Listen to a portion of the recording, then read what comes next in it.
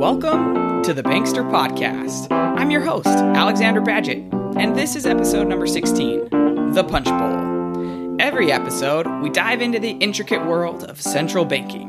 I use one or two pieces of news from the Federal Reserve or monetary policy from around the world to summarize, to translate, and to explain a few points from the Centralverse. The Centralverse, of course, being the deep, the fascinating, the ever-changing, and the incredibly consequential world of central bankers and the economies they attempt to support. The seasons are changing here in the Midwest of the United States, where I live and work.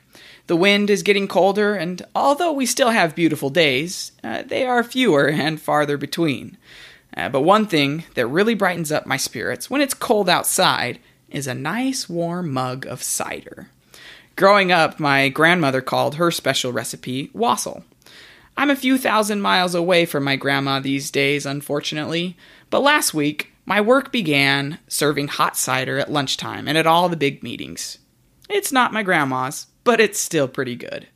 As I was sipping probably my 9th mug of cider this past week, I was reminded of a classic Centralverse phrase that has come up a few times recently in the news cycle. That is, if you've been able to see past the political mayhem that seems to be filling the airways for the past, well, I was going to say months, but the past year and a half. The phrase is the punch bowl. It's a metaphor that dates back more than 60 years concerning the job of a central bank. So in the spirit of the fall season, I'm going to focus this episode on what punch has to do with central banks and businesses all around the world. As usual, I'll start off by explaining what the phrase means and why it's used, and then I'll follow up with the history behind where it came from. So, if you're close to your grandma's house, get yourself some wassail and enjoy the episode. You're going to be hearing this phrase a lot in the next coming months.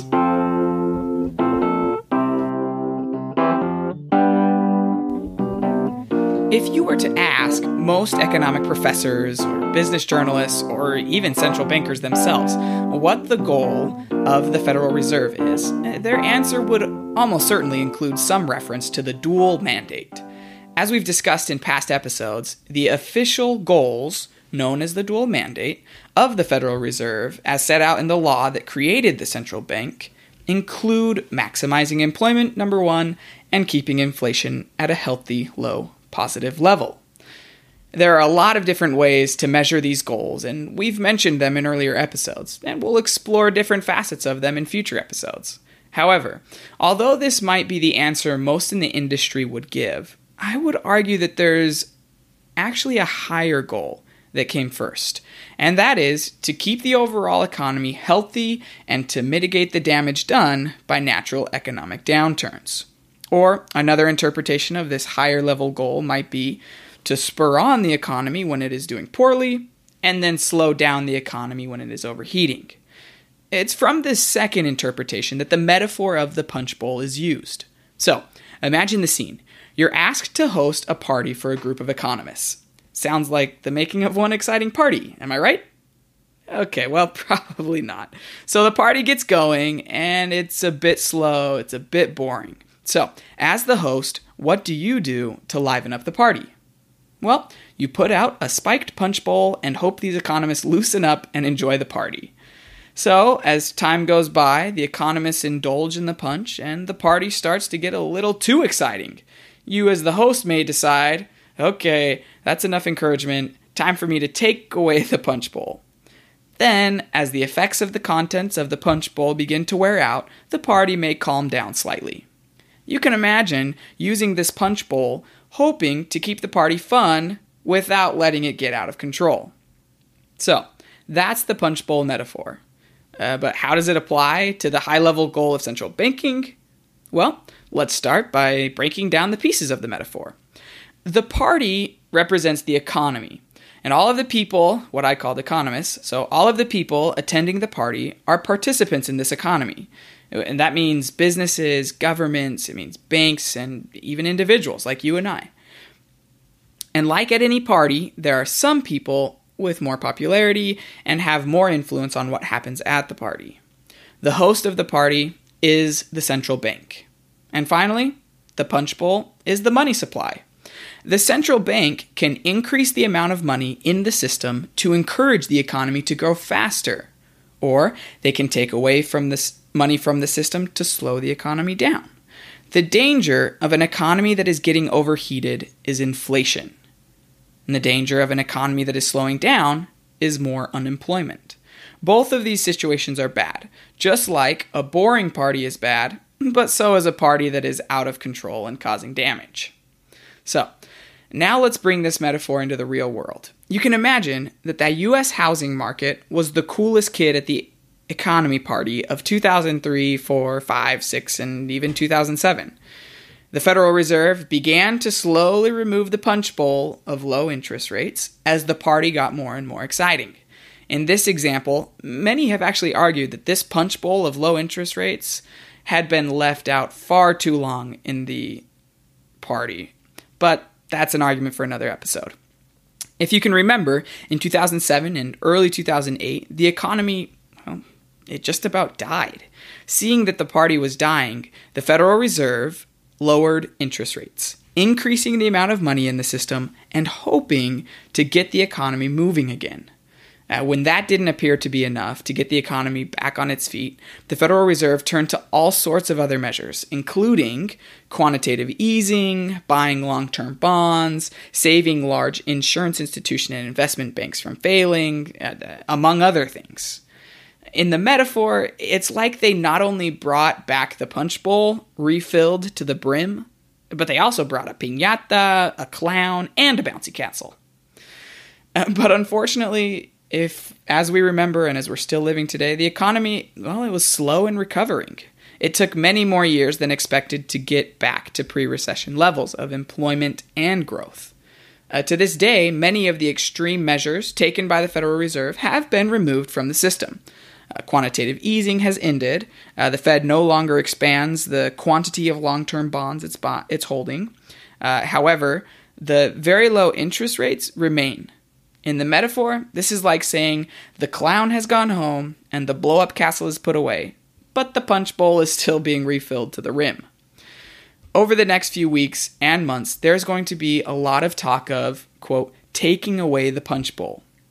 And now you will know that those arguing for a removal of the punch bowl, what they're actually saying is they're suggesting that the Federal Reserve should lighten their stimulus of the economy and increase interest rates. Listen for the phrase in the news, and then write in and let me know when you hear it. Okay, now it's time to wind the clocks back and learn about the origins of this impressive and enduring metaphor.